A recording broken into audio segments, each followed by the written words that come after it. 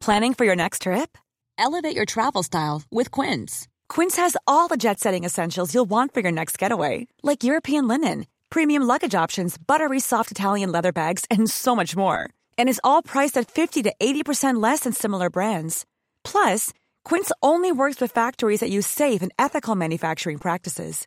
Pack your bags with high-quality essentials you'll be wearing for vacations to come with Quince. Go to quince.com/pack for free shipping and 365-day returns. Mother's Day is around the corner. Find the perfect gift for the mom in your life with a stunning piece of jewelry from Blue Nile. From timeless pearls to dazzling gemstones, Blue Nile has something she'll adore. Need it fast? Most items can ship overnight. Plus, enjoy guaranteed free shipping and returns. Don't miss our special Mother's Day deals. Save big on the season's most beautiful trends. For a limited time, get up to 50% off by going to BlueNile.com. That's BlueNile.com. When you make decisions for your company, you look for the no-brainers. And if you have a lot of mailing to do, Stamps.com is the ultimate no-brainer. It streamlines your processes to make your business more efficient, which makes you less busy. Mail checks, invoices, legal documents, and everything you need to keep your business running with Stamps.com. Seamlessly connect with every major marketplace and shopping cart. Schedule package pickups and see your cheapest and fastest shipping options from different carriers, with rates up to 89% off USPS and UPS rates. And with the Stamps.com mobile app, you can take care of mailing and shipping wherever you are. Make the same no-brainer decision as over 1 million other businesses with Stamps.com. Sign up with code PROGRAM for a 4-week trial, plus free postage and a free digital scale. No long-term commitments or contracts. That's Stamps.com. Code PROGRAM.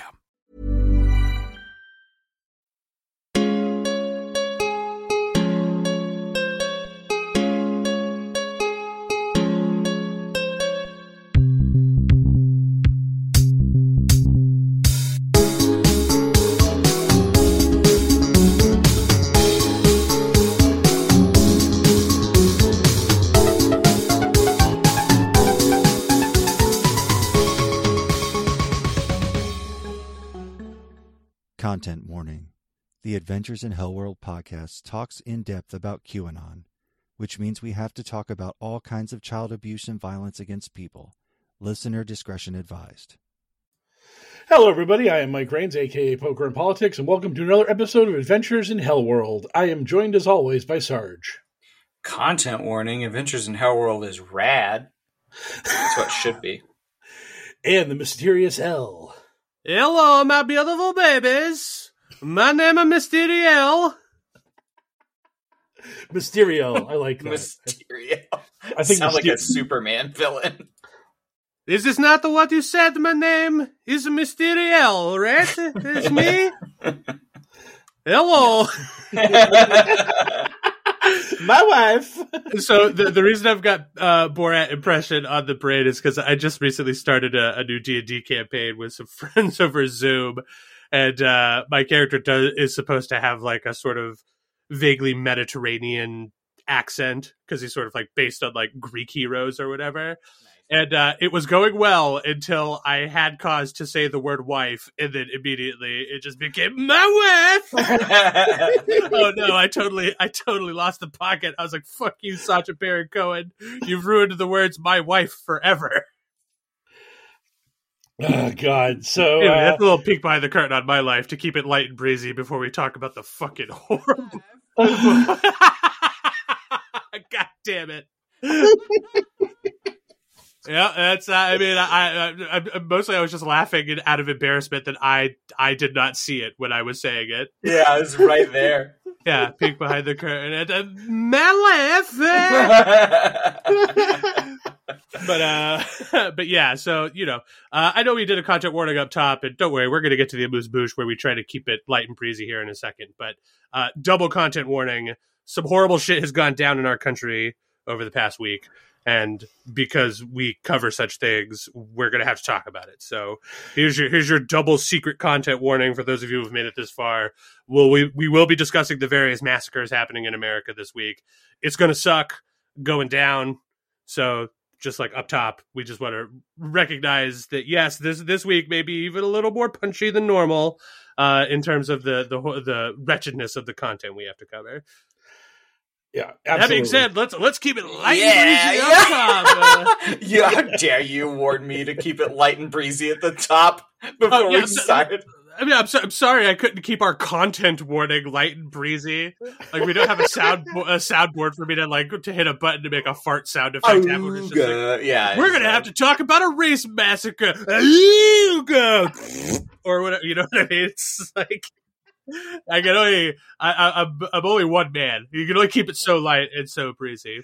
But yes. we can certainly start with our sexiest, most recent segment of the show, the sort of palate preparing amuse-bouche, where we talk about stuff that really doesn't matter. And what matters less than Durham? We've been talking about it for so long for something that actually matters exactly zero. But for the first time in maybe the history of ever, we actually have the needle moving on Durham news. So Mike, what's the deal with Durham? The deal is that finally his incredibly flimsy case against Michael Sussman for lying to the FBI has gone to trial, and it appears that he's building a case against pretty much not Sussman. Like, this whole thing is just this farce where they're trying to make it out that Sussman going to the FBI and telling them, hey guys, this whole thing with Trump and this Alpha Bank, it's probably no big deal. It's something that we really don't want. But basically, we don't want the New York Times or anyone publishing any stories about it because we don't know what's there. We don't know if there is a there. And one thing led to another, and the New York Times ended up publishing an article that was literally in investigation of Trump, FBI finds no clear connections to Russia.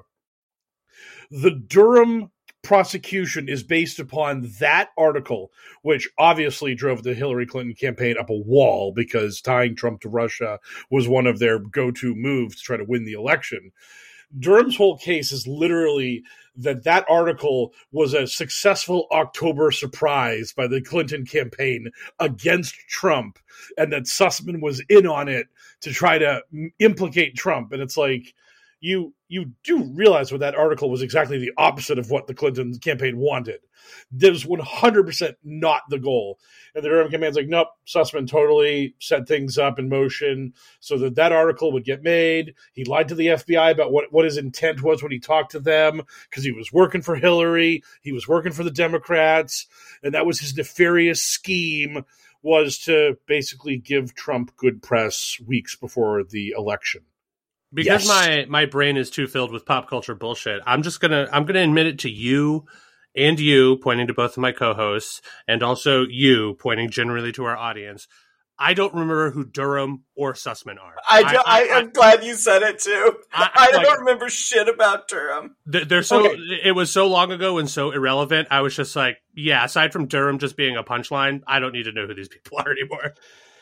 Yeah, it was always such a nothing burger. Oh, because he is nothing. John Durham was a guy appointed by Bill Barr millions of years ago to quote-unquote look into the origins of the investigations into Trump, Russia, and the 2016 election.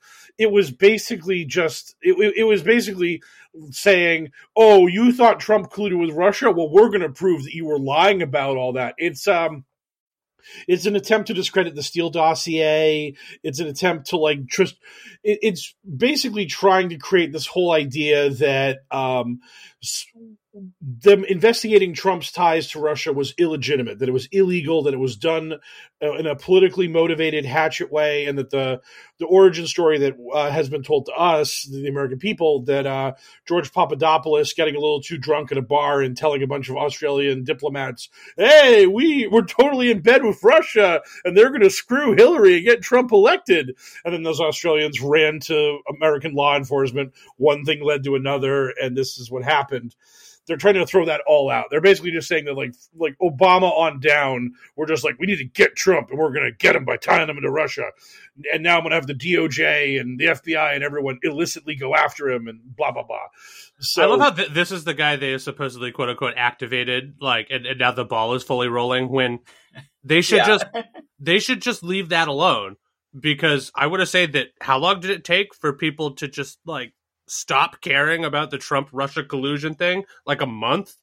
Honestly, it was like it's like a wacky footnote in the history of like the 4 years of shame that we had to endure. Like I was just how long did grab him by the pussy last? I would say that on the spectrum of stuff that is important, our government, like people in our government colluding with a foreign government to put a president in the White House is more important than a guy saying some foul shit about sexually assaulting. Yeah, I'm don't just get me saying, wrong; they both suck. But yeah, I'm talking about the pussy was national like a attention week. span.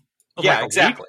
Nobody gave a shit about that, and then people gave like slightly more of a shit about the Russia thing. But they were just like Trump did a bunch of bad stuff. He got impeached. Okay, cool. And then he was just still president for 2 years or whatever. So yeah, like, my point was more to the attention span, like how fast, like the recency bias in America is wild. Well, anywhere really, but especially in American politics.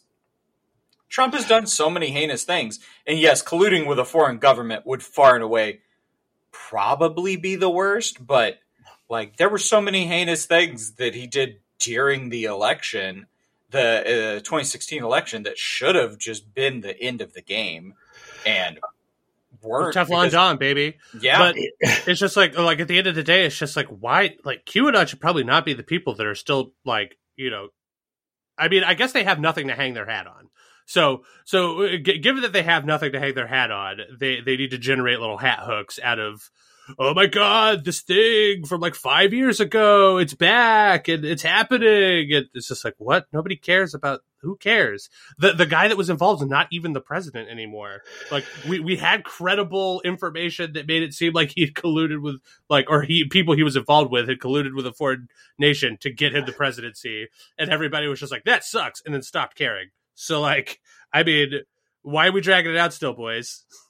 I mean, to your metaphor, like, Trump is one of their major hat hooks, and they lost the election, and now they are just desperate for anything that has to do with Trump, making him relevant. Well, the reason why this is so important to them is because Durham is supposed to be finally the guy that's going to arrest Hillary. He's going to be the one that brings down the deep state. I've seen so many memes of police officers with Durham and Trump's heads superimposed over them, and then Hillary's head superimposed over the person being arrested doing the perp walk. The 21 Jump Street where the two doofy idiots are like teabagging the guy they arrested, and then the guy pulls out his gun and is just shooting it in the air and celebrating. Like that video has been remade with Durham and Trump's heads over the cops and Hillary's head over the guy laying on the ground being arrested. There's just this mythos that Sussman's going to get convicted, and if you don't know who Sussman is, it doesn't matter. No one knows who he is. He's absolutely less than nobody, and he's been charged with, I believe, one count of lying to the FBI, which is just a ridiculous. Back when Michael Flynn got charged with that, the right wing was whining about it being a process crime, and it's bullshit, and it's all trumped up, and it's fake. But this guy getting hit up for the same charge, 100% totally legitimate. And once Sussman gets convicted, they're going to go to Michael Steele. They're going to go to all the Hillary's lawyers, and eventually the dominoes start falling. The dominoes are going to start falling, and Hillary's going to get it. Hillary is finally going to get cuffed and stuffed. Q drops 1 and 2 will finally reach fruition. It'll be a 14-year delta at that point, probably, but Pizzagate is real. Everything. My dad, my wife didn't leave me. I can see my kids again. Yeah. All of it. Every last thing you just said there. Oh my God. Couldn't help but notice there was a little bit of a stumble after you said those 2 magic words, as if though you were just like, oh no. like you were bracing for somebody to jump in with an impression. But I managed to stifle myself. Speaking of stifling myself, let's stifle conversation about this douchebag because he's useless and everything about him is worthless. Let's move on to somebody else who is also useless and worthless. But, like in terms of their personality and what they're doing, not in terms of financially, because Elon Musk is certainly not worthless. He's the richest man on the planet. But he sure does. He sure is getting a little bit cagey about his $44 billion offer to buy Twitter, as if though somebody came up to it and was just like, hey, no matter how rich you are, that's still like 20% of your net worth, bro. So like, what's the deal? And so it seems like the needle has been moving on the Twitter deal as well. So Mike, what's the deal with the Elon Twitter buyout? Yeah, have you seen this? Have you heard about this? A little bit, a touch, yes. So Elon has basically been freaking out on Twitter, and he's talking about how the deal might have to be put on hold because Twitter has too many bots. And he has been articulating incredibly incoherent ways to check the amount of bots Twitter actually has. Something was posted, and Elon replied to it asking the SEC to start investigating into Twitter. Okay. Twitter seems like the sort of move you would like to do before you make an offer to buy a thing. Right. Oh, I'm going to get right into that in a moment. But also, like, I believe Twitter CEO posted a thing about like what their level of bot networks are and this, that, the other thing. And Elon responded to it with a poop emoji because he's a fucking child.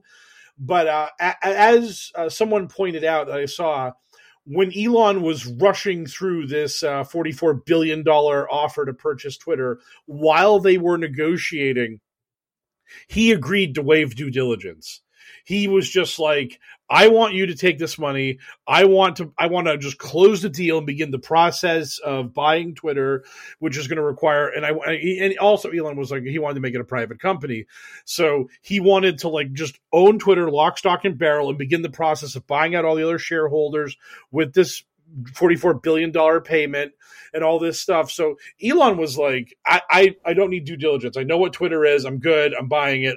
Oh yeah. Here's the buying a social media platform equivalent of $40,000 over asking price, no inspection. Yes, exactly. Boy, howdy. If you're trying to buy a house in the market right now, you know those words like, hey, I'd like to buy this property. Well, guess what? You don't get to inspect it and you have to ask like $10,000 to $50,000 over the asking price. Like that'll get your foot in the door. If you're not willing to do those things, it should be a cash offer and not contingent. So if you want to buy a house right now, or a Twitter, I guess, that is what you need to do. Or a Twitter. Yes. That's really lucky for me because I happen to own a Twitter. I should put that on the market right now and see if I can get a couple $1 billion for it. Oh, dude, it'll be valued at like $38 billion, but you'll be able to get $44 billion no due diligence, like easy. Yeah. Yeah, and Elon later on said that he might try to buy Twitter for less than what he agreed to pay for it, which, no, that's not how contracts and that's not how this works. That's not how any of this works. Exactly. So it should have seemed like at the end of the day, Twitter is just going to get $1 billion free dollars out of Elon Musk, right? Because that's his contract breaking fee. It was $1 billion. Yes, that was the if you walk away fee. But at this point, I'm also seeing some legal experts saying that, hey, Twitter might be able to just literally tell Elon, you have to buy us. We literally made the deal. No takesies, backsies. You don't have a legal way to not purchase us. So we actually want the $44 billion. We want all of it. We want you to own Twitter. And whether or not you want to own Twitter anymore is immaterial because we have a binding contract between us and you for you get Twitter, we get $44 billion. So like that might be part of also the reason why Elon's like doing all this shit at this point. Well, it seems like Elon Musk could probably use some positive press. Which is why, once again, if you're listening to this, Elon, give me 1 million United States dollars, and my opinion of you will change. I would like 1 million United States dollars from Elon Musk. I've been trying to get it off him on Twitter, and he's not listening. So, assuming that he is a listener to the show, which of course, how could he not be? Yeah. Give me $1 million United States dollars. Just think, Elon, 1/3 of the Adventures in Hellworld podcast will be in your corner for every podcast we do after Elle gets that crisp $1 million from you. Yeah, and I mean, I don't want to put words in anybody's mouth, but I'm pretty sure that if you happen to have $2 million other dollars, you could get the whole gang on board. You better fucking believe it. Damn right. We can still cover Q and talk about how shitty they are. Then we can have our weekly segment. Elon Musk is great. He gave us $1 million United States dollars. All hail South Africa. Emerald miners. Hooray! Gamade! Hey! Well, let's not get too hasty because we were already doing enough hailing because apparently I can't believe I have to. This is like it's in the amuse bouche. It's a thing I just can't believe I have to talk about. In my notes here, I have it written down as King Trump, which is just sort of an amalgamation of this sort of groundswell of weird. Or maybe it's always been happening. I'm just noticing it more now. But like Donald Trump as American royalty, literally king of America, like stuff happening on Twitter or whatever. Specifically, there's a sweet new children's book on the market if you're interested. And Jesus. I'm going to throw it over to Mike Raids, who hopefully has the hot skinny on this. So what's up with Donald Trump, king of America? Yes. So Kash Patel, one of the main movers and shakers on Truth Social, who is a sad little grifter of his own, he created a book called The Plot Against the King, which the cover of this book has Donald Trump as like he's definitely shed a few pounds. He's not quite the absurd Adonis, yeah. he's not the absurd Adonis that you often see in these in right wing media, but he is your king, and then there's a bunch of people all around him, one of whom appears to be Queen Hillary. Which is King Trump and Queen Hillary married? Are they together? Is she a queen of a rival evil land? This confuses me. And basically, this is a children's book where the evil Queen Hillary and the bad people try to stop King Trump from ruling the world and doing good things. And Trump defeats them because he's awesome and good. And Kash Patel plays Merlin in this book. He has his wizard hat and his staff, and he has a knight with him who is obviously another right-wing grifter that I don't care to figure out the name of. And the two of them uncover Queen Hillary's evil plot against King Trump. Okay. So, yeah, this is... And because Biden had some dum-dums just come up with the term the Great MAGA King for Trump, and also Ultra MAGA, and QAnon has embraced both of these things aggressively. The fact that we have a King book out at this point is just the cherry on top of all that stupidity. And the one thing I would say to the messaging people in the Biden administration is that if you're going to make this MAGA King commentary, you need to go the whole 9 yards with it and explain that, like, the Republicans are beholden to King Trump, that this guy lost by 8 million votes, and yet Governor DeSantis and Ted Cruz and Mark Rubio and every other idiot who thinks they should be president, they're all going to kiss Trump's ring, and they're not going to be able to run a serious primary against him because they all know that the Republican primary voter is a brainless Trump robot, and that's why they're enslaved to this man, who, again, lost one election by 3 million votes and another election by 8 million votes. Like, that is the dunk you have to land here. And it's like the Biden messaging team came up with like the throw the ball towards the hoop, but they didn't actually have someone jump up and then dunk the ball through the hoop. And therefore this messaging who put out this book? The book was put out by Kesh Patel and some right-wing media grifter agency. It just happened to get timed up perfectly with the whole great MAGA king nonsense from Biden. Right. So, I mean, it like literally it couldn't have been a more perfect way to get them dumb free press. And it's just like, God damn it, really? Like this was the move we went for here? He's like, boo, bad. So has this Trump as King of America thing been happening the whole time, and I just haven't noticed it as much because it hasn't been getting this like swell of support? Because like Trump retweeted that Photoshop of him with a crown or whatever, and I've heard a lot of talk about him being the king and Don Jr. being the prince, and all this nonsense suddenly of just like. And for those of you who have listened to our first episode of Mule's Errand, which is we released for free, and the remaining series will be behind our mighty Patreon paywall, patreon.com/pokerpolitics.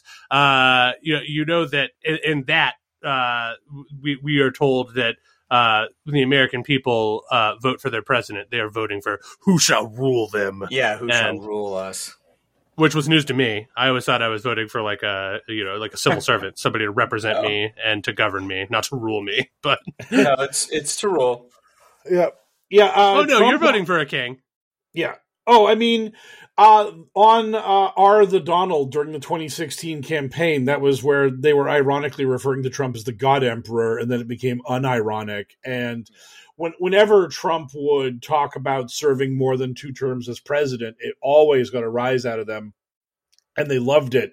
They loved that it owned the libs because he was going to defy the Constitution and become a dictator. So the idea of their orange daddy ruling over them as a king has pretty much been there since like the very beginning. Like they've always had this very authoritarian mindset and yearning for their guy to be the guy forever, which when it comes to the very overweight in his mid-70s, had an almost fatal bout of COVID guy who is, I don't know, exhibiting some signs of dementia, forever may not be that long. Let's just put it that way. Well, he ain't the only person with that problem, which we'll get into later in the episode. But for now, I think it is time for us to transition away from our amuse-bouche and our weak, ineffectual former Orange King and into our mighty headline segment, Cues in the News. From the digital headlines to the digital front lines, it's Cues in the News. Okay, strap in, friends. It's all shit from it's all poo poo from here on out. There's no getting around it. Biggest headline of the week with a bullet: the Buffalo, New York race massacre, which is like a bummer of the highest caliber. Just no real two ways about that. But unfortunately, it's something that we have to cover because the perpetrator released quite the manifesto that is deeply entwined with Chan culture and the Great Replacement theory and all sorts of bullshit Chan speaking points that also happen to align with Q speaking points. So Mike Reyes, help us try to navigate the murky waters of this horrible tragedy as it relates to QAnon. Okay, so QAnon's reaction to this thing was at the beginning to, of course, call it a false flag. Wendy Rogers, the ultra-pilled Arizona state senator, she made a post on Telegram declaring that Buffalo was the start of quote-unquote Fed Boy Summer, indicating that this shooter was an MK Ultra sleeper or that he was a Fed doing a false flag. That's a big yikes. I'm going to go ahead and put the big yikes stamp on that one. Yeah. So we had Wendy do that stuff, and QAnon's immediate jump onto the manifesto was to point out that the shooter made a Sam Hyde joke, which if you don't know that what that shit is about, it's become a meme on Chan culture that whenever a mass shooting happens, a comedian named Sam Hyde always gets blamed as the mass shooter. Like, it's just this thing where on the Chan boards, they're like, I got a photo of the guy who did it. And it's just the same photo of the same guy holding the same gun every single time. And it's part of the culture to see if they can dupe the media into running with it, because they know that these people who are not savvy on the internet might see these photos and they'd be like, oh my God, the Chans are already reporting what's happening and I got to run it up the flagpole, and they can laugh at everyone for not getting it. But QAnon is taking this in a fun new way, because again, the guy who did this knew what that joke was, and he posted it in his manifesto as a joke. And QAnon took it and was like, well, this proves the manifesto is fake, and this isn't the real shooter because it's a Sam Hyde joke. So all of this is disinformation. Everything here is a lie. None of this is real. We're all being manipulated by the Mockingbird media. And it's like, no, the shooter just knows the Sam Hyde joke. That's why he put it in there. That's the point. He was literally radicalized on the Chan boards, and that's why he is a dumb idiot who did a terrible, awful thing, thanks to America giving monsters like him easy access to guns. I mean, you don't get to hand wave it all away because, oh, there was a joke in the manifesto, woo! And God, I saw 4 or 5 different QAnon promoters that were like, boom, mainstream media narrative falls apart immediately. And they all had the same video going right to the same part of the manifesto, going right to the same joke. And it's just like a lot of the manifesto is just copy pasta from Chan boards, copy pasta from the Christchurch shooting. Just he didn't have an original thought in his head, because I'm not going to read the whole thing. I've read enough synopsis from other people I trust to know what it said, and it's just I've read exactly none of it, and I don't need to read it because I know what he's saying. Right. Because I used to be on the Chan boards back in the day, so it's just like I know the sort of racist, like homophobic, transphobic, and they've only gotten worse, misogynistic shit that goes on there. Hey, Elon, if you're listening to the news, now might be a good time to maybe reevaluate your idea of a true free speech online platform, unless you have also developed some sort of like fucking uber powerful automated like policing and moderating service. The Tesla Ed 2099 robot from RoboCop. Because it turns out that if you don't have true free speech platform with absolutely no moderation, like just gets you a 4chan, and like spoiler warning, 4chan is available on the internet for anybody that wants it, and the only people that like it are far-right lunatic racists that happen to be white males between the ages of like 16 and 24 that are also so weird, the same people who are inclined to go out and typically commit mass shooting like events. You know what I mean? It's just like there's no like, hey, any Republican, any conservative, anyone, just go ahead and point me to the last time a manifesto came out and it was a liberal just being like, I hate capitalism. I don't like Donald Trump. Like, I think that student loan debt should be absolved. So in order to make these things happen, I am going to massacre a bunch of people to prove my point. It has never happened. Ever.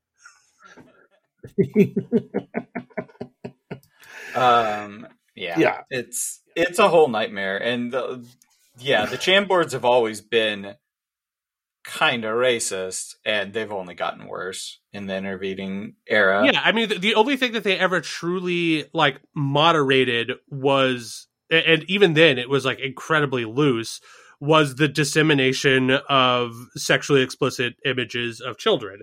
And the only reason that they were interested in trying to scrub that when it got posted is because they knew that shit would eventually take them down for being actual crime time. Like, because anything else, you could in theory just be like, oh, well, it was one person, you know, it's just words or whatever, free speech and this and that. But like, there's no getting around the fact that sexually explicit images of children, like, that is crime time. So back in the day, that was the only thing that, like, if you reported a thing on 4chan, it would get taken down, was that. So, you know, until I decided that 4chan was not, like, that juice wasn't worth the squeeze, you know, in my early 20s or whatever, I would be scrolling through. Sometimes I would see something horrible and I would report it, and then it would get taken down. But like, they're never going to take down a racist screed. You know what I mean? They're never going to take down like a transphobic, like, just fucking rant about how, cuck soy boy liberals are turning men into women or whatever. Like, just complete nonsense. It's just not what the Chan boards are for. The Chan boards are for the generation of memes, being racist, misogynistic, transphobic, or whatever, just being bad people in general, and occasionally getting your hands on some sexually explicit, like, minor images. That's what they've always been for. I mean, they kicked off, like, 4chan kicked off a bunch of the, what was it? They've kicked off a bunch, but they kicked off Gamergate, and that's why we got the worst board. That's why we got 8kun. Yeah. And so the other thing that happened here was, because the manifesto brings up the Great Replacement conspiracy theory, this has led a lot of people to point out that the Great Replacement, which is basically taking demographics in America and the West, and instead of just saying, well, like, the richer you are, the less likely it is that you are going to want to have a massive family, because running a massive family is, like, very difficult. Whereas back in the good old days, you had a massive family, so you could have labor on the farm and all that good stuff. So because the West, white people have been having a lower birth rate, and not the West has been having a higher birth rate, the number of white people in the world and in America is declining. And you could just look at that and be like, oh, well, that's just how demographics work, and that's just how things are. Or you can ascribe a sinister reason behind why this is happening, and that white people are too cagey and smart and free-willed, and they need to be bred out of existence for a docile, easier-to-control group of people to be manipulated by the elites, parentheses, star equals Jewish people, to rule the world over, because they'll have their docile sheep in place. And this is why at Charlottesville, those guys with the tiki torches were marching in the streets chanting, "Jews will not replace us," because they were whining about the Great Replacement theory back then. Same old. Yep, and it's what Tucker Carlson's been promoting on his show all the time. It's what the third-ranking Republican in the House, Elise Stefanik, she has promoted the Great Replacement theory in her campaigns. This is something that extremists love, but mainstream Republicans are willing to go there. They're willing to dip their toe into those waters. Well, yeah, they have to be, because their power is centered around Caucasian people. Like, sure, there are some non-white people in the Republican Party, believe you me, but percentage-wise, if you look at that pie graph, boy howdy, that's a lot of pie that's white. So it's a lot of white pie. Like, regardless of what the actual reason is, spoiler warning, it is not the Illuminati or the New World Order, like, trying to manipulate the media and demographics to racially breed out white people in favor of non-white people that are easier to control. It's because we are, the melting pot country, the land of opportunity. People from other countries come here because it's a better place to live than where they're from, in theory.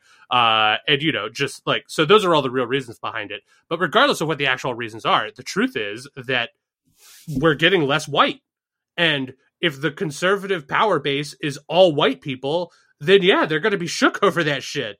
I've said it on the podcast like a billion times. Time is doing the job for us. Like, as culture evolves, time is going to assist in getting rid of what we consider today as the conservative. And then over time, the goalposts are just going to move, and people that were like liberal, 50 years from now will be seen as like, oh man, your ways are your old ways are too old fashioned, buddy. You're like a conservative now. And she's like, no.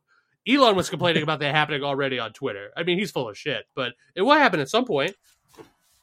Yeah, I mean, just look at like there's so many things that I think back on, and I'm just like, Oofa-doo, like, that was a spicy meatball take that I had back then. Oh yeah, we were all dumb fuck people, like, growing up. I mean, I can't look back in my life and like think of too many people I was just like, damn, even when I was a kid, that person was woke and had no hot takes. I mean, we all had hot wrong takes. And the difference is that, like, typically the people that evolve and change with the time and, just sort of decide that they want to be on the right side of history and embrace the cultural wave by writing it instead of just fighting against it. Those people tend to be liberal. I mean, like, not like, the whole, like, 10 years ago, 20 years ago or whatever, if you had told me that gender was a spectrum, I would have been very confused. Yes. And I would have probably, 20 years ago, certainly when I was still in high school, I would have been like, I don't know if that's true. But that was me being stupid and like just like not understanding, like not having seen the studies, not having interacted with trans people. Like, and now 20 years later, me in my mid 30s or whatever, I'm just like, absolutely. Like, you identify however you want to identify. It's fucking fine. I don't give a shit. Yeah, I saw like a conversation on Twitter between two poker bros, and they were it somehow it was about the Sports Illustrated swimsuit edition and all the bullshit that entails. And one poker bro said to the other guy, he was like, this dude has pronouns in his bio. And I was just like, why would you care? Why would that matter in the slightest? Yeah. I mean, I haven't bothered to put pronouns in my bio, but if someone does, why would I care in the slightest? How does that impact my life at all? I mean, it is such a weird thing to be offended or upset by. I just truly don't understand it. Nerdy sidebar. Hasbro has put out an official G.I. Joe role-playing game. And I was like, I wonder if it's good, because I'm a huge G.I. Joe fan. Me wonders if it's good. So I go to look up reviews for it, and I guess on the character sheet, they have a space for pronouns for your G.I. Joe. And a lot of people were the only two written reviews I could find for it on Amazon, people were just, they said, go woke, get broke, and just all sorts of smooth brain takes on like, oh, if you like G.I. Joe, if you put pronouns and shit, no fucking deal. And it was just baffling. We've sort of gotten into the weeds here, but to get us back on track, the Great Replacement theory is horseshit, and it always has been horseshit.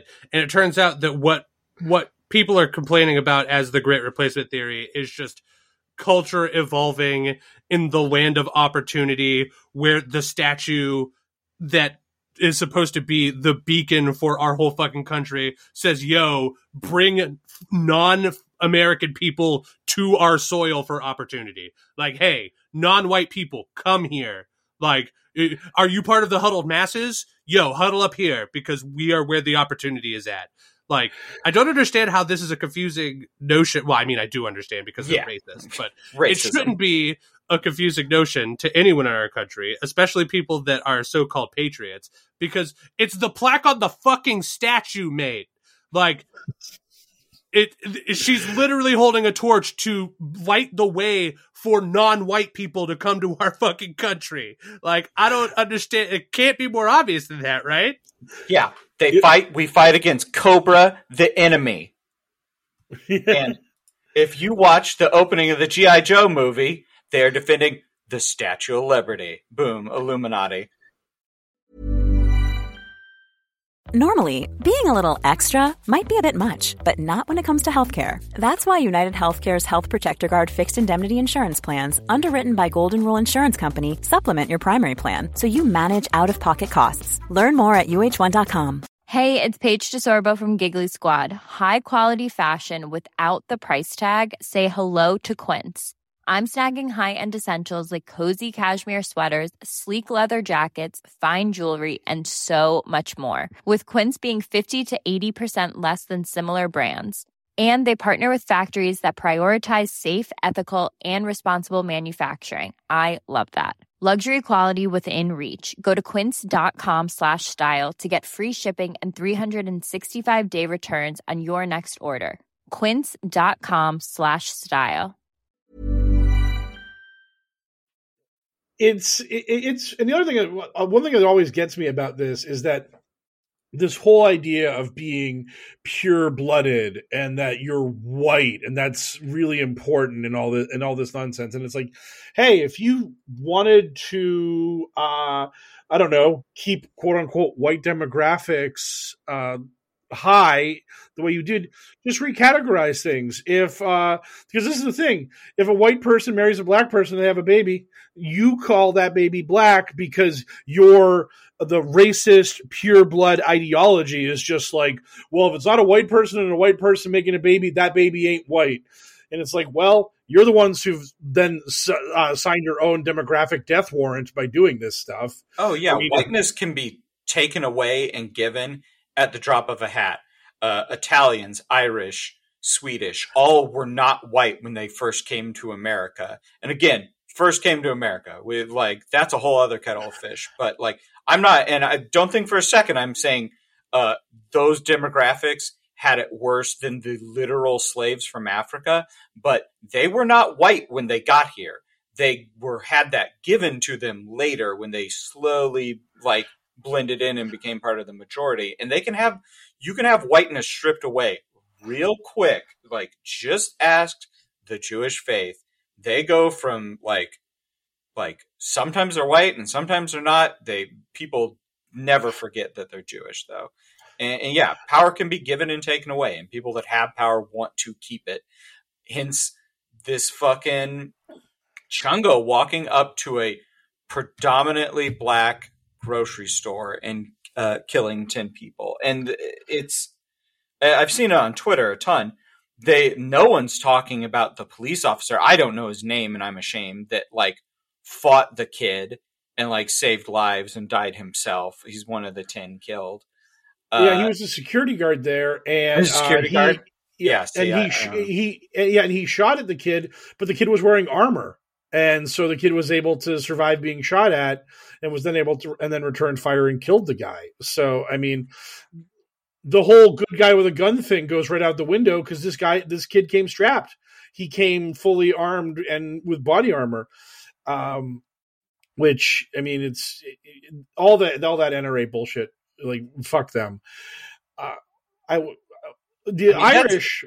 What you were saying before, the Irish, they earned their stripes by becoming the cops and then keeping the underclass, aka black people, down. That was basically the African slaves that were taken to America here to do slave labor. The way other people got a leg up and got invited into whiteness was by showing the other white people, hey, we will put our foot on these people also. We will oppress the blacks with you. Now can we have can we graduate to whitehood? That's always been the way it's been. And I saw a post, and it was racist. It was racist from the top, but then in the second post, he brought up the phrase founding stock, and that lets you know that's a very key statement, because founding stock basically means English. And in a sense, also there's a lot of German immigrants early in America also. So the Germans they snuck in with the English as being the founders of America. And what Sarge was saying before, Italians, Irish, the other folks, you got in too late, buddies. You guys aren't founding stock. So if one day I hadn't heard that before. That is some racist ass shit. Yeah. So yeah, because I remember some guy going at Andrew Torba, the guy who runs Gab, by saying, "You're not founding stock," and it's just so yeah. So I mean, that's how this racist shit gets. People have to invent more racism, like blood type racism in Japan. That is the wildest shit, but they figured it out because Japan's this incredibly homogeneous nation. Basically, everyone from Japan is from Japan. And they were just like, how can we start discriminating against each other? And it's like, we know blood type. And they have stereotypes for different people based on their blood type. And it's an important part of your politics of running for office that you have the right blood type, that you're a leader blood type. I mean, it's just really wild how desperate we are to find ways to differentiate ourselves from other people so we can resent them and not like them. Just in case we happen to have any hate listeners in the audience today, I do have to say, for the record, I am riddled with founder stock. I'm just like literally, you could trace my father's side of the family to the boat that landed here and the English it came from. Like, I could not be more founding father American if you tried. My ancestors stepped right off the fucking Mayflower onto Plymouth Rock. Yeah, I was gonna say we've been friends for a long time. Just like, aren't you like Mayflower stock? Like, yeah, I had a relative who died in the Salem witch trials. Like, so my blood is powerfully magic and powerfully foundertastic. So if you happen to be listening to this, hate listening to this, just know that I am the biggest race traitor you listen to on the internet, and fuck you, buddy, because I would be more than happy to see a demographic chart tomorrow and just be like, America's suddenly only 30% white. I'd be like, incredible, so good. That was the whole fucking point. Like, yep. Anyway, yeah. So the I guess, massacre bad. Top level hot take. This shit sucks. We hate it. Official Hell World stuff. We hate it. The only reason we're covering it is because this guy was incredibly Q adjacent. Because to assume that Q culture never originated on the Chan boards would be folly. It sucks that we have to cover this shit. And I mean, just because like if we started talking about it, we'd be running like super long. We haven't even touched on any of the other mass shooting events that happened. Anti-Asian racism just fucking popping off. Yet another person just walking into a nail salon and just blasting away, racking up bodies. I wanted to hit that real quick because that happened, and QAnon and the right wingers were like, "Oh, this Asian guy shot up an Asian nail parlor. The media is totally silent on it. They're covering it up. They won't cover the mass shootings that don't promote their anti-white agenda, their anti-white narrative." And it came out that the guy who committed that shooting did it out of anti-Taiwan bias, that he wants Taiwan to be absorbed. Oh, yeah, I saw that. Yeah, he wanted to be. Yeah. He wants Taiwan to be conquered by China and ruled by the Chinese mainland, and that's why he did what he did. And that is why QAnon's going to drop that shooting like a hot potato, because once they got it in their brains that Russia invading Ukraine was super awesome, deluxe good, they were like, hey, what other nation could pick on a weaker neighbor? Hey, China's always wanted to invade Taiwan. Maybe Xi's going to do that. Let's call Xi the good guy, because more invasions and more wars makes Biden and America look weak, which is what we want, because we like our strong daddies and we hate Joe Biden. Yeah. So once the official motive for that shooting has come out, suddenly there were crickets chirping on the QAnon side of things, because wanting Taiwan to be enslaved, oh, wait, that guy's actually on our side. That shooter is actually promoting what we dream of. So he can't be good either. Another false flag. More Mockingbird media. Run away. Yeah, the current state of America is so fucked up that some of our citizens are importing racism from other regions of the world and using their ability to get firearms in America to, engage with it in that way. Through the lens of, oh, I can shoot my enemies now that I'm in America. Yeah. It's like, now that I've moved to the land of opportunity, I'm going to take my opportunity to shoot people I don't like from a race that I think is inferior to me. In this case, the Taiwanese. It's just fucking just so completely off the rails. Like, what a country we live. What a country we live in. Yup. That is the way to describe it. So let's, I mean, we could, again, there were so many mass shootings over the past week that we could fill a whole fucking episode just talking about them.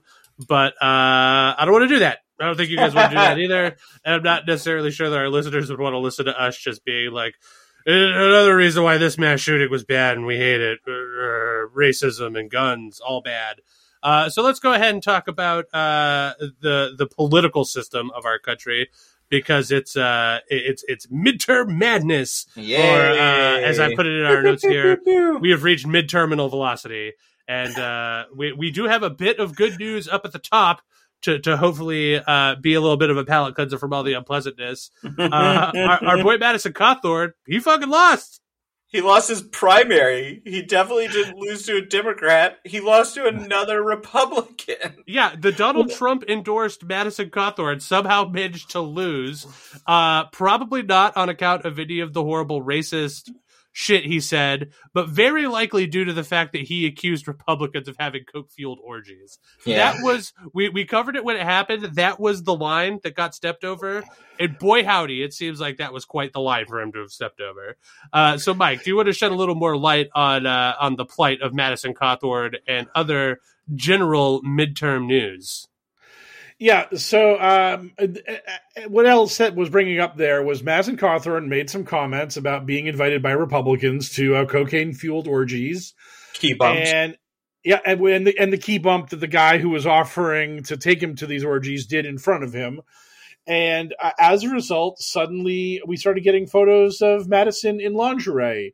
And then we got a video of Madison having a staffer caress his groin, and Venmo payments with notes that were homoerotic. And then we finished with a video of Madison naked in bed, like thrusting and grinding on a guy. They definitely weren't banging, but it was very weird. And this Oppo research, which was obviously being done to paint Cawthorn as someone who is not straight at the very least, was done by Republicans against him in an effort to ruin him in a primary. And Trump came out with an endorsement of Cawthorn in the 11th hour in an effort to try to bail him out. But that wasn't good enough because the homophobia that is rampant in the Republican Party, it did its job. This effort to brand Cawthorn as gay was successful, and he lost the primary. He has conceded. Somehow he didn't run the Mike Lindell and start looking for the Dominion voting machines. He didn't run to Dinesh D'Souza to try to find some mules that were stuffing ballot boxes against him. He just said, you know what? The other guy beat me. Fair's fair. That's politics. So good on him for being the bigger man than former President Trump and all that stuff. But yeah, so his run as a political figure is now effectively over. He'll be out of office at the start of 2023. That's really weird to me that like your House representative, you only get a 2-year term. And this guy's going to spend more than 25% of his term in office as a lame duck. I mean, it's just really odd. Everyone knows he's not good for anything, and that if you try and do coke in front of him, he will dime you out. Yeah, exactly. Which is like, it's especially funny that it's sort of weird for him to be going to like crazy women's lingerie parties and also still being a total narc when it comes to being invited to a coke orgy. That part's always been kind of weird to me. Also kind of weird to me is just the fact that, you know, like we live in a country where I know personally, if any of the Democratic candidates, like, you know, like if like a liberal candidate came out and was just like, oh, here are photos of them, like maybe they're gay because check out how good they look in this women's lingerie and look at all this weird, goofy, like thrusting they're doing. I probably want to vote for them more. I mean, at the very least, it shows that they've got like a sense of humor and they've got some stuff going on in their life. That's sort of where it is. I also just absolutely love the idea that Republicans came out for a smear campaign against this guy. And they're just like, maybe we could cite any of the racism or any of his horrible takes. No, let's make him look gay. Like our base still hates the dreaded gays. Yeah, they went on a smear campaign and it worked, but it did seem like they weren't going after him for witnessing illegal activities and then not saying anything because that line doesn't work. Trump got elected, so they attacked him for being gay. But more funny than all of that is how crazy. So it's just like Madison Cawthorn like gets photographed looking honestly pretty good in some women's lingerie. Yeah, surprisingly good. He wore it well. Persona non grata. Dr. Oz can cut a video promo saying the creepiest shit imaginable about being in your bed doing exactly what you want to do, and he might win his bid in Pennsylvania or whatever. What's going on with Dr. Oz, Mike? Okay, so Dr. Oz is the most polarizing political figure in QAnon. It is hilarious, the shit that's going on with Dr. Oz. So Trump endorsed Dr. Oz for Pennsylvania Senate, and QAnon immediately lost their shit because Dr. Oz has talked about transgender people without being a hateful bigot and a lunatic. There's photos of him hanging out with Marina Abramovich, who we've covered previously as being just someone QAnon viciously hates because she's a performance artist who made a book called Spirit Cooking, and they think that's weird. And it's like Dungeons and Dragons being a gateway to Satanism. And so for the longest time, QAnon was just like, Trump endorsed Oz, but he couldn't have done it in the hopes that Oz would win this election because Oz is bad. So we have to figure out the secret 11-dimensional chess reason for why Trump endorsed him. And they've been racking their brains. And then the lady Barnett, she was basically a right-wing extremist who was not one of the two big candidates in this election. In the 11th hour, suddenly she had a good debate performance, and QAnon and the hard right were like, "Oh my God, we have our candidate," because McCormick's a boring hedge fund investor, and Oz is, of course, a blood-drinking Luciferian monster celebrity. So now we have Barnett. She's great. We love her. We're gonna carry her to victory, and she finished a distant third. So the hard right QAnon candidate didn't manage to break through the race the way they were hoping she would. And McCormick and Oz now are almost deadlocked. Like the last time I checked, Oz. They both have over 400,000 votes each, and Oz is ahead of McCormick by about 3,000 votes. So this is super razor thin between McCormick and Oz. And Donald Trump, a political expert, has posted on Truth that Oz needs to declare victory right now. Just do it. Just say you won. Say it's over. You're the champ. You got the belt. You're the man.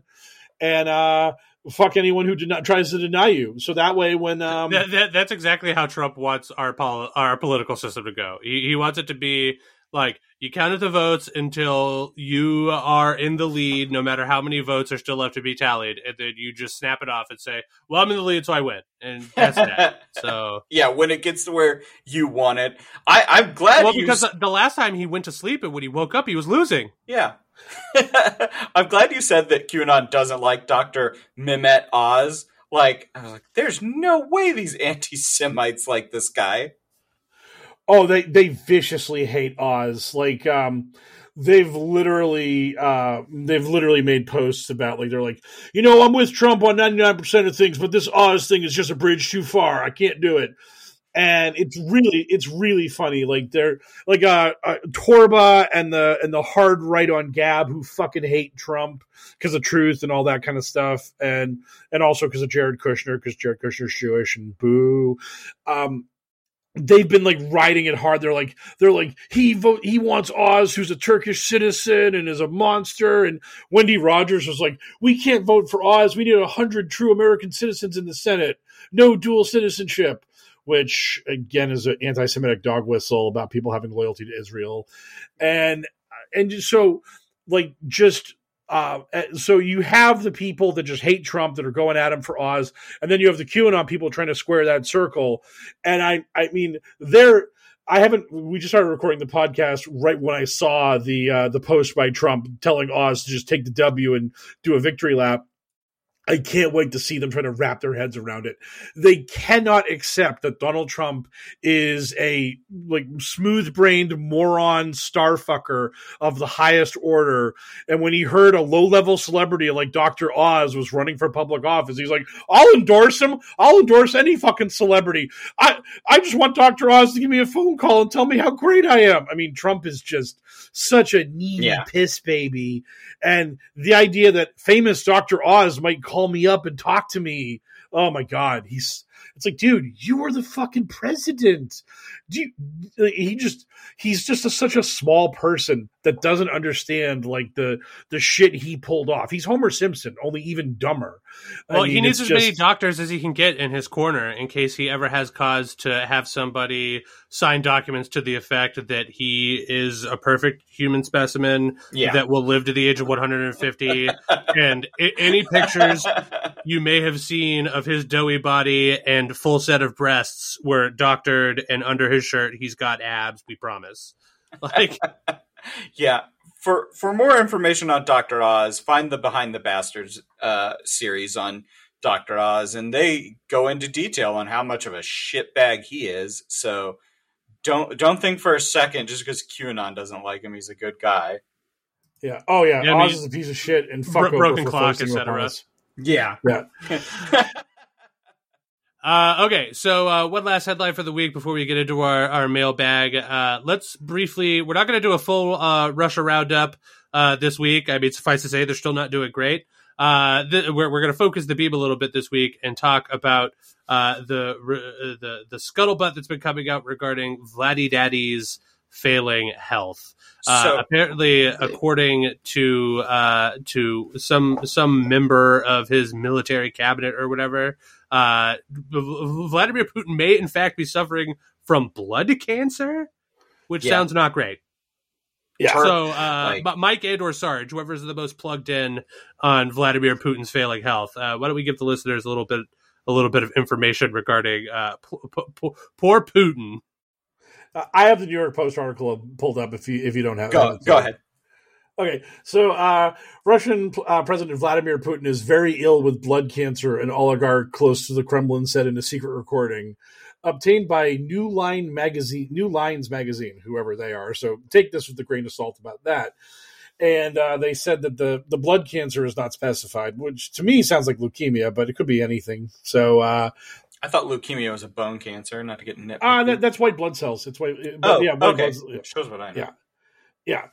So, and I'm sure there's a million other forms of the cancer like that. But so this came out, and I mean, we've all seen the videos of like Putin with a weird gait, gripping the table. The table gripping video, which was so strange because Putin is a dictator who has absolute control over the media.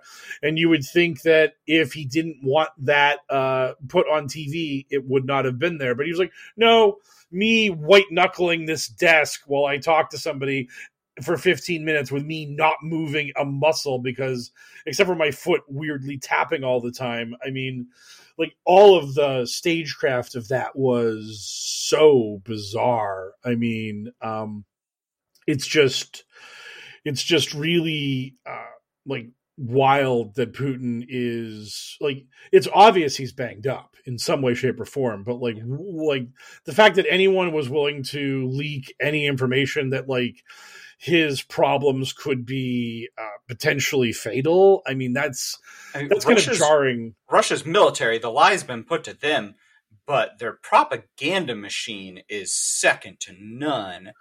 And well, that's part of the reason I've been seeing some tinfoil hat stuff, and honestly, I started to wear a little bit of tinfoil myself. That these sort of leaks are like indicative of some behind the scenes ball rolling to start maybe de-Putining themselves over in Russia, considering the war effort has been fucking atrocious to say the least. And if they have like probable cause, to try to remove him in either an actual legitimate political way or the traditional Russian way of pushing him out of a window because his health is failing, like I've heard that there might be some sort of internal strife in the Russian government regarding their fearless leader, who is possibly incredibly ill with blood cancer, and in theory is the one with his hand on the wheel of this horrible war effort that's just like pantsing them on a global stage. So, the little bit of tinfoil that I'm wearing isn't so much that I necessarily think that that's happening, but it seems like if it were to happen, now would be a great time. Yeah, it just makes so much sense. Like, this war gets them nothing, and he's always been very vain and like very prideful, and like him like. And like we talked about it a couple of weeks ago, he was obsessed with the video of Gaddafi getting like brutally murdered by his people.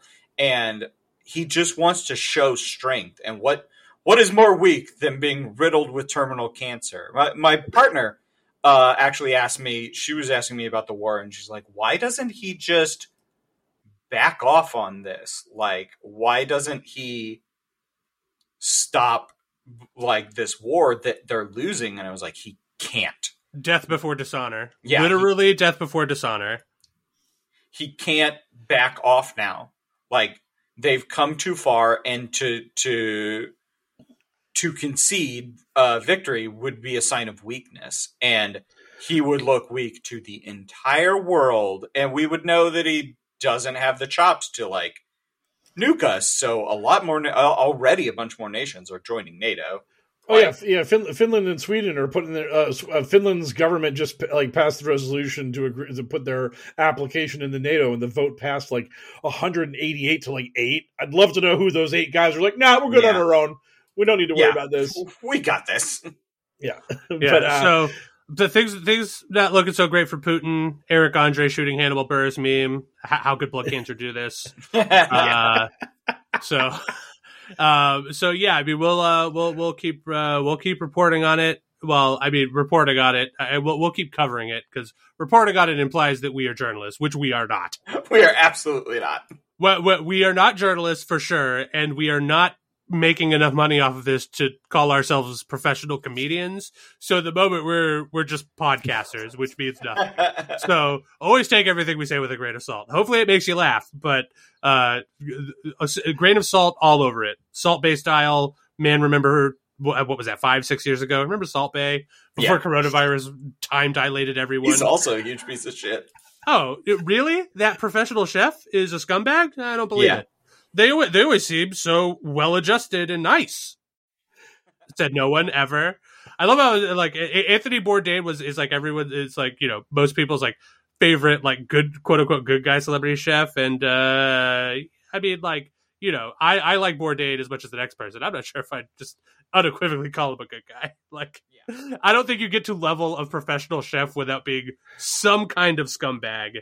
And if you're a professional chef and you're listening to this, I apologize. But at the end of the day, you can just say, "Yeah, fuck what else has to say about me. I make way more money than him." Which is true. Yeah. Okay.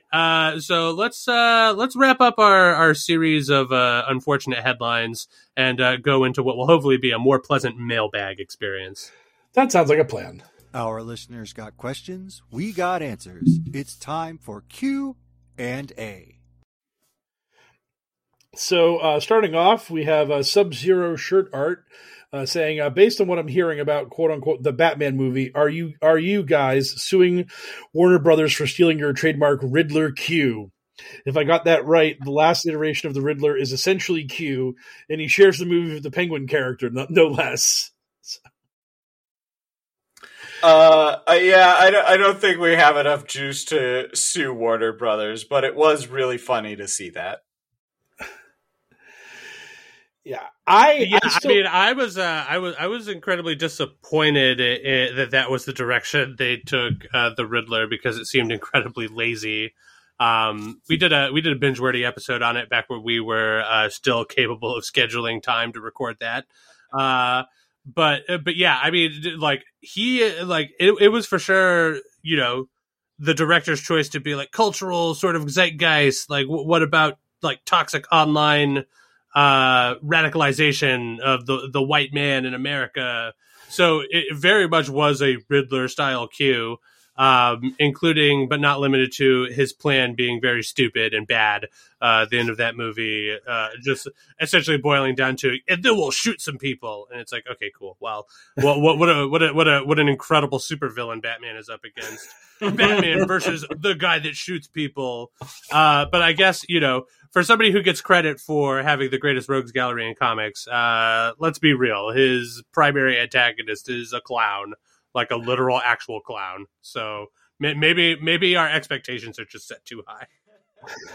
Yeah. Sadly, I don't think we have any legal recourse, which would be great because I love for, what was it, Matt Reeves? I'd love for Matt Reeves to be the person giving me $1 million United States dollars, but I'm still pulling for Elon to come through on that front. Come on, Elon, you can do it. I believe in you.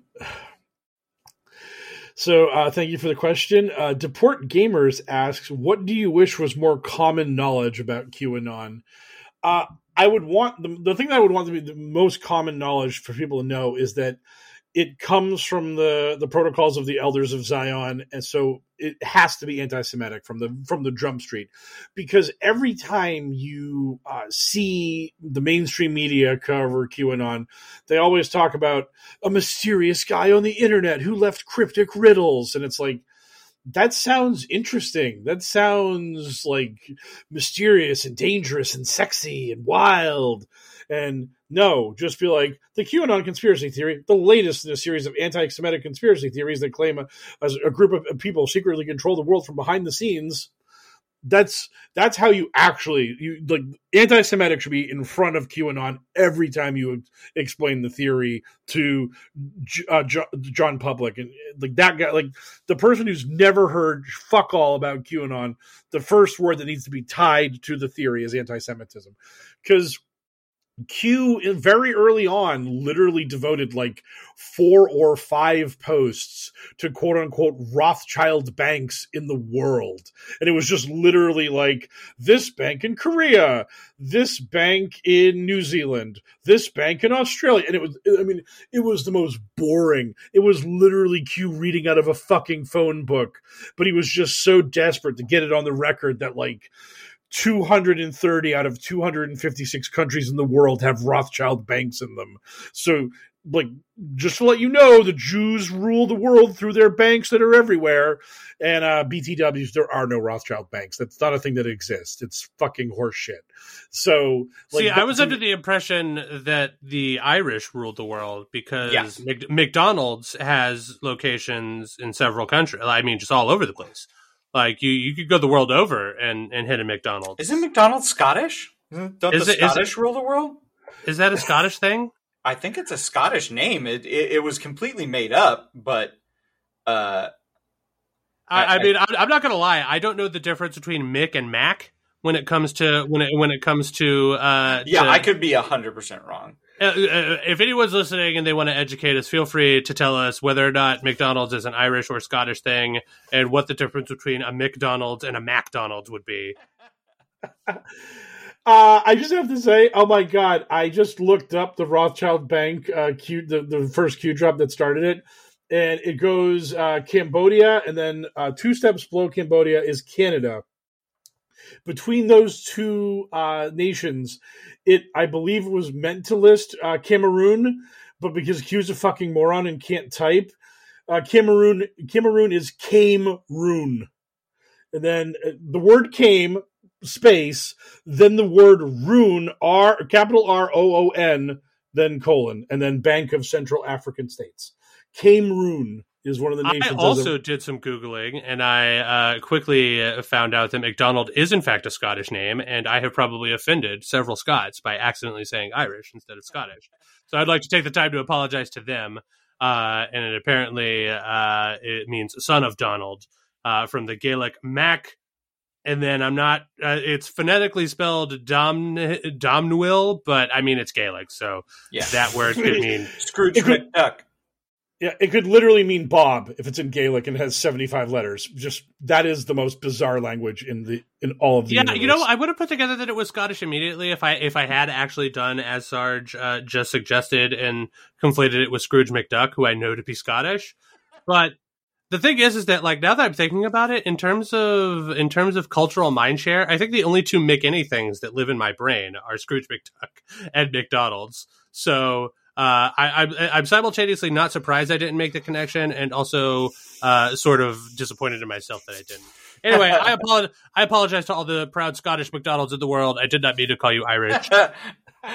Meanwhile, back at the question, I would just want people to know how dangerous QAnon actually is and how many lives it's actually ruined. That it's not just some goofy thing on the internet. Hopefully January 6th did some of that. But like, This isn't cryptids. This isn't Bigfoot or Loch Ness. This is a real thing that hurts people. Yeah, and I really want people to know how great that new DuckTales show was. I'm a big fan, and it just shows one of the greatest Scotsmen of all time, Scrooge McDuck. Traditionally incredible Irishman, Scrooge McDuck. On to the QAnon question. So aside from it is a dangerous anti-Semitic thing. I guess the next one down on the list for the strong bullet points you would need to know about Q is that it originated from the Chan boards, and the most important takeaway from that is what exactly you are going to get if you are interested in truly unmoderated free speech social media platforms. Like without moderation, things do not turn into a utopia, they turn into a dystopia. Like, we have laws for a reason. What is moderation if not laws for an online discourse? So, like, I would not suggest going to any of the Chan boards. All you need to know is that QAnon derived from online spaces with no moderation where anti-Semites could get together and be dangerous. Yep, absolutely. Thanks for the question. Yes. So, Reverend Xenofact asks, cretins have a lot of people they choose to hate. Give us the top 10 QAnon villains in order of how hated they are. Is that all my question? That's a hilarious. People who QAnon hates, not QAnon people we hate. No. QAnon, who does QAnon hate? Well, I mean, dovetailing from the previous question, like, does it have to be an individual, or can we just put people of the Jewish faith, all? I think Hillary Clinton beats out Jews, right? Yeah, Hillary Clinton's number one, because Hillary Clinton is literally the foundation of QAnon. Q drops 1 and 2 are Hillary Clinton's about to get cuffed and stuffed. I mean, that's why again, Durham is prosecuting this nobody for lying, one count of lying to the FBI. What is every QAnon's meme? Hillary Clinton being perp walked, Hillary Clinton getting teabagged by the cops on 21 Jump Street. Like, well, maybe this is a semantic argument, but Q, the quote unquote individual, maybe his number one enemy was Hillary Clinton, but if the most important takeaway from QAnon is that it's derived, QAnon as a movement, is it's derived from the protocols of the Elders of Zion, then shouldn't it be impossible for anyone other than Jewish faith be number one on that list? Like, if their Bible was essentially just and on the first day God created non-Jews and they were the greatest and Jews suck, then wouldn't that have to be number one? Maybe. No, I totally understand what you're saying, but what I would say to that is they've just managed to internalize this burning of hatred of Hillary. But if you ever tried to get them to talk about Hillary is just a pawn of George Soros, who's a Jew. So they would get there. They would get to their anti-Semitism through Hillary, but they've internalized such a massive hatred of Hillary that it's wild. I mean, I think that would be a really tough pull for a QAnon promoter to make, where it's like, who do we need to have arrested more, Hillary or Soros? Like, if you are following the internal logic of the movement, Zuckerberg, Soros, Klaus Schwab, the money people would be the actual bad guys. Because Alex Jones will even say it when he's ranting and raving about how much he hates W and Obama and all the rest of them, that they're just puppets, that the money guys are the real bad guys, and that they are also just puppets to the literal Christian devil. I was about to say, Mike got there before I could. I was just like, God damn it. We brought up Alex Jones. We all know who the number one enemy of QAnon is. Number one with a bullet. Literal Christian devil. Oh, yeah. Actual red skin, pitchfork, little cape, the whole nine. Literal Jewish devil. You better believe he's queer coded. He is when he shows up on the scene, he is mincing. He's probably got good taste in clothes. They just could not hate him even more if they tried. And guess what? He's definitely queer coded. So literal Christian devil, number one with a bullet. Yeah, so yeah, basically that, like, and that's the thing, is like everybody else is like the Batman rogues gallery of villains. They rotate in and out. If like immigration and voting is the issue, it's Soros. If it's vaccines and if it's vaccines, it's Gates. If it's social media, it's Zuckerberg or whoever's running Twitter on this given day. Yeah. But like the top three of like Soros, like scary Jewish people 1, Hillary 2, literal Christian devil. Those three are they're the Mount Rushmore. They're the immovable ultimate bad guys. So yeah, I would say that pretty much nails it. Wow, yeah, we really crushed that question. We were so good. We were so good on that question. Cleodora Silvestri, she is watching NFTs, and her name is still so long. Collapse. That was the final payoff. Yeah. Throughout the entire history of American politics, has there ever been a blander, more boring, less energetic candidate to any political seat than Q himself, Ronnie Watkins? Bob Dole.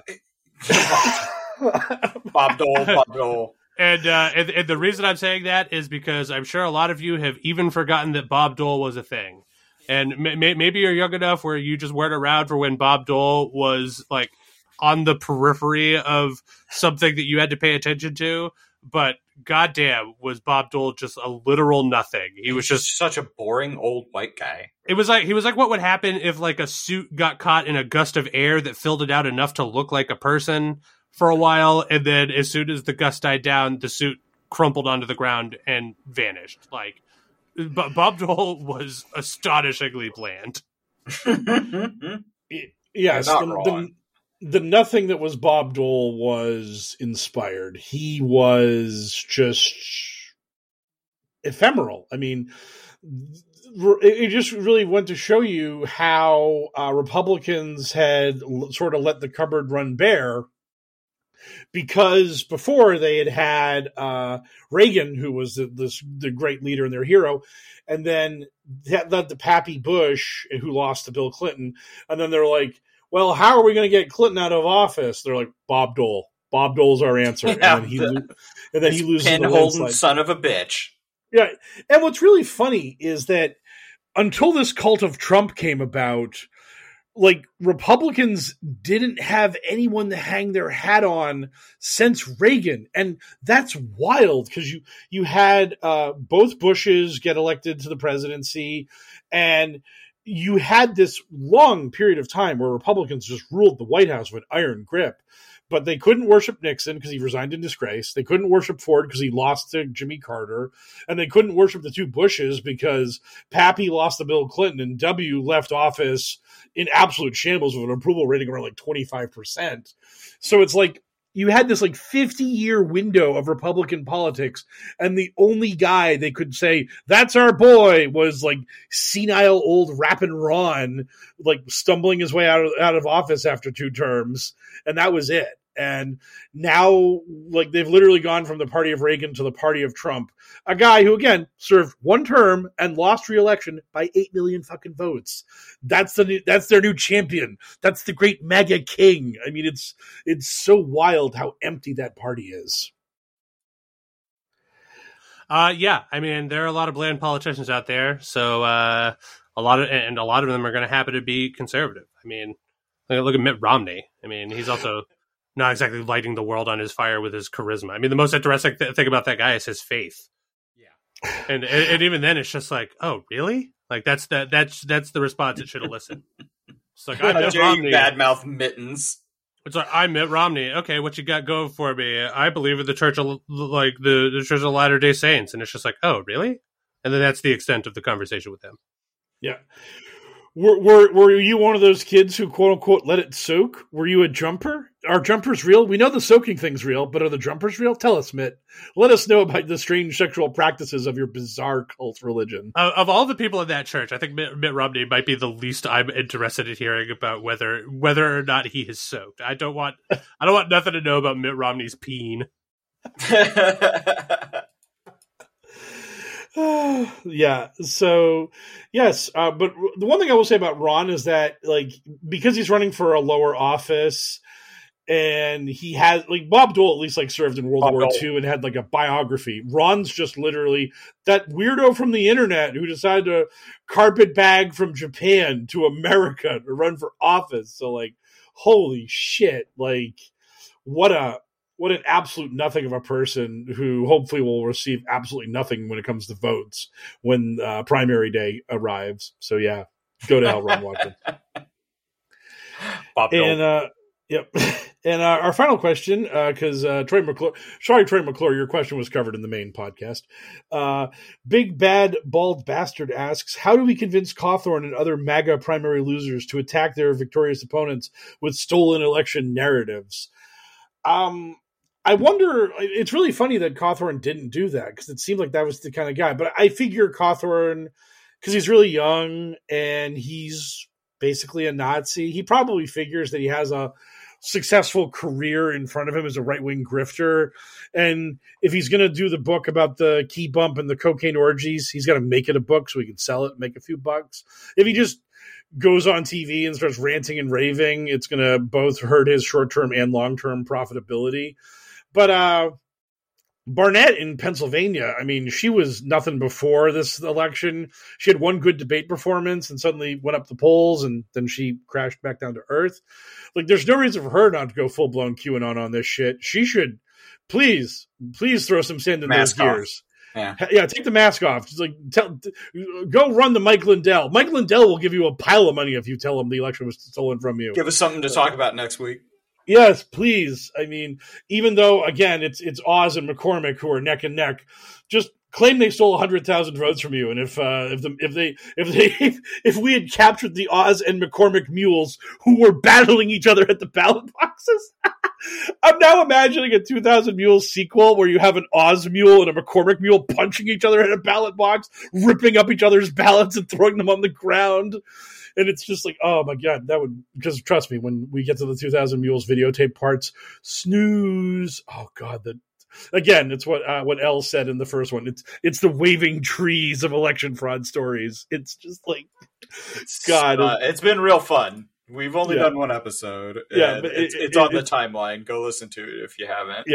Yeah. And briefly, back to the Cawthorn thing. I mean, like, I would not be surprised if he just wants to get out of the public spotlight for a little while, because with how fast and furious those quote-unquote incriminating photos and videos were coming out about him, like, I would be really, really surprised if that wasn't the tip of incriminating shit iceberg for him, because he's young and, like, you know, he's like a relatively attractive white guy or whatever, so he was probably getting up to a bunch of ill-advised shit, certainly during his college years or whatever, you know what I mean? Yeah. So, like, he probably just doesn't want to have political spotlight on him for a little while, because he's just like, wow, the Thrustic video came out and there's even worse than that, so I gotta just lay low and make sure that, like, nobody has cause to continue to dig up my skeletons out of my closet.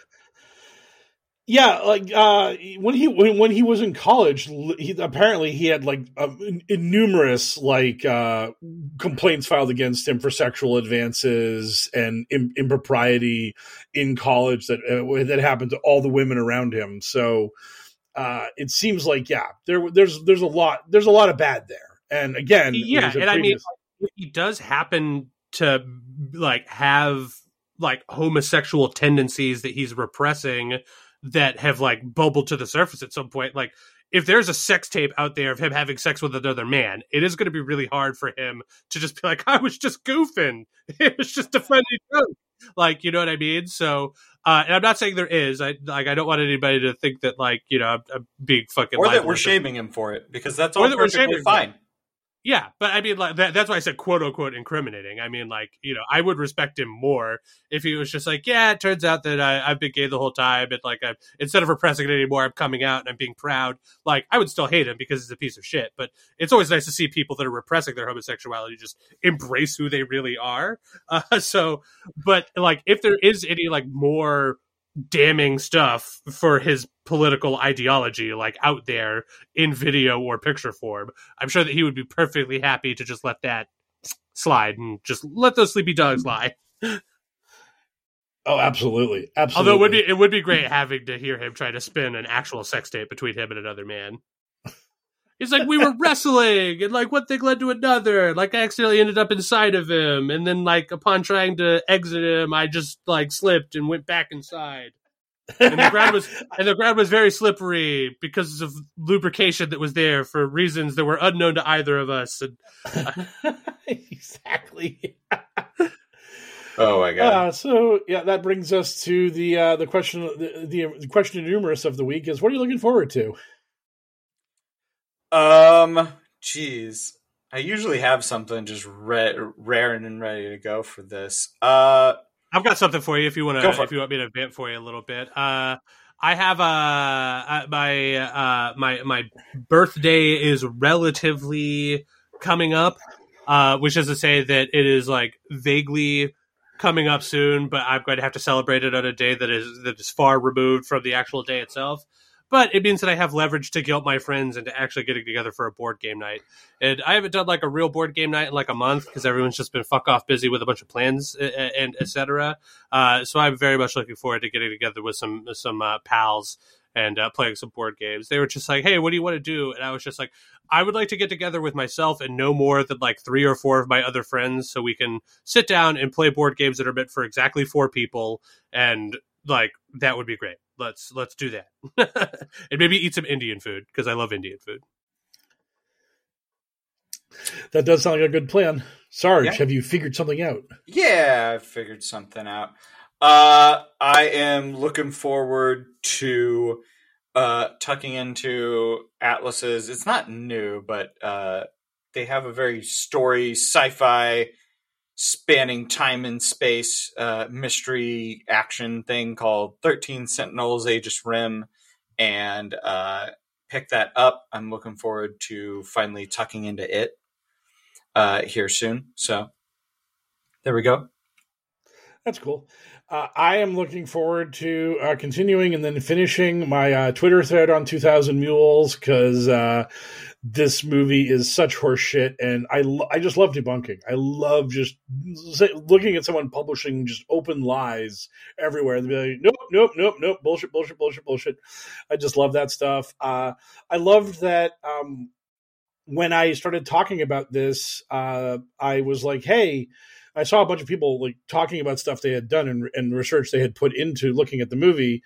And I was like, we should do a DM group. And suddenly I was sucked into a room with like 7 other people. And they were like showing me all the evidence they had already found attacking the film. And I was like, fuck, this is incredible. So I gave all of those people a shout out at the start of my long thread because they've put in so much work to dig into this. And I just love doing that kind of stuff. Thankfully, the Celtics won Game 7 against Milwaukee. Unthankfully, they lost Game 1 to Miami last night, which is unfortunate. But I get more basketball in my life for at least another week or two, and so I get debunking in sports ball. What more could Mike Raines want in life, basically? So yes, probably not 30 to 40 point blowout games because boy howdy, even I watched that Game 7 against the Bucks, and I was just like, this got very boring after halftime. This is incredibly boring. Oh, if that was boring for you, holy shit! Thank God you didn't see the Phoenix Dallas game afterwards. As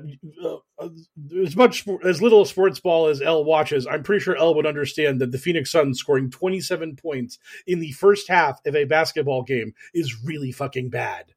And they also then lost by like about 40 points. That was an incredibly awesomely terrible game.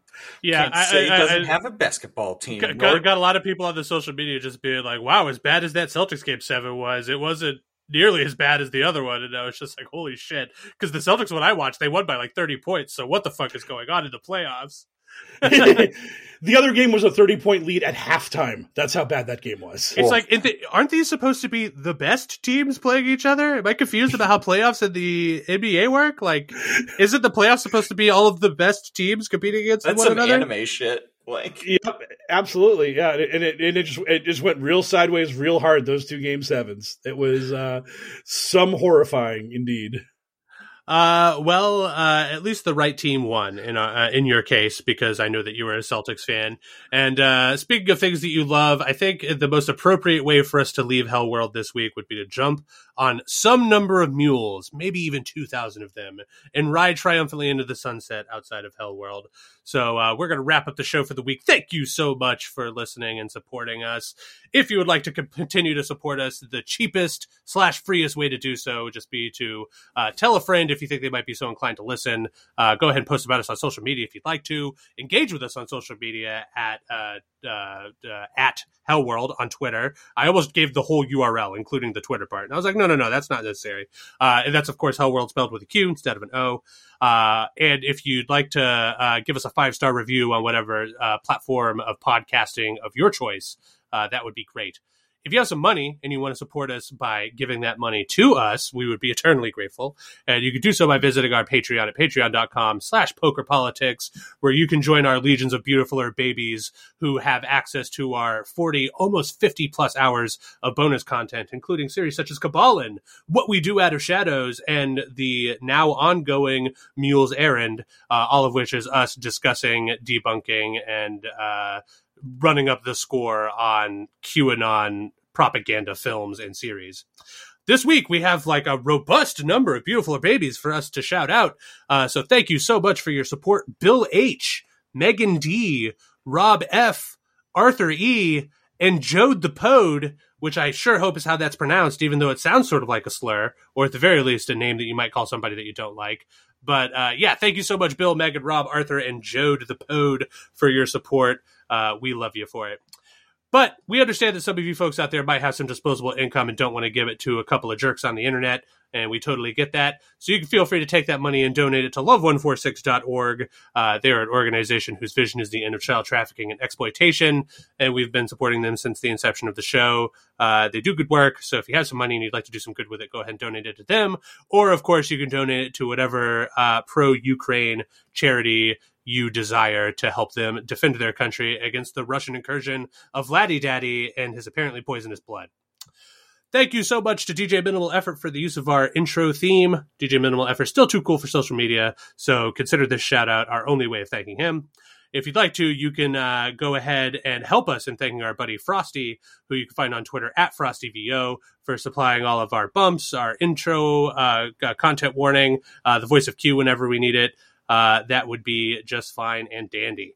Normally this time during the show, I would be hipping you to a Sergeant Ice spinoff podcast, Binge-worthy, but we haven't recorded one of those in a spell because our lives have suddenly become incredibly swollen with different demands on us. But if you'd like to listen to our back catalog and be the first to know if a new episode ever drops, you can follow us on Twitter at Bingewordy. That's BingeWordy. You can find that podcast wherever your podcasts are provided. So for another successful episode of the Adventures in Hellworld podcast, I have been one of your hosts, the mysterious Hellworld L, joined by Hellworld Sarge and our expert in all things QAnon crazy, Mr. Mike Rains. Good speed, Patriots! A lot can happen in the next 3 years. Like a chatbot may be your new best friend. But what won't change? Needing health insurance. United Healthcare Tri-Term Medical Plans are available for these changing times. Underwritten by Golden Rule Insurance Company, they offer budget-friendly, flexible coverage for people who are in between jobs or missed open enrollment. The plans last nearly 3 years in some states, with access to a nationwide network of doctors and hospitals. So for whatever tomorrow brings, United Healthcare Tri-Term Medical Plans may be for you. Learn more at UH1.com. Hey, it's Paige DeSorbo from Giggly Squad. High quality fashion without the price tag. Say hello to Quince. I'm snagging high-end essentials like cozy cashmere sweaters, sleek leather jackets, fine jewelry, and so much more. With Quince being 50 to 80% less than similar brands. And they partner with factories that prioritize safe, ethical, and responsible manufacturing. I love that. Luxury quality within reach. Go to quince.com/style to get free shipping and 365-day returns on your next order. Quince.com/style.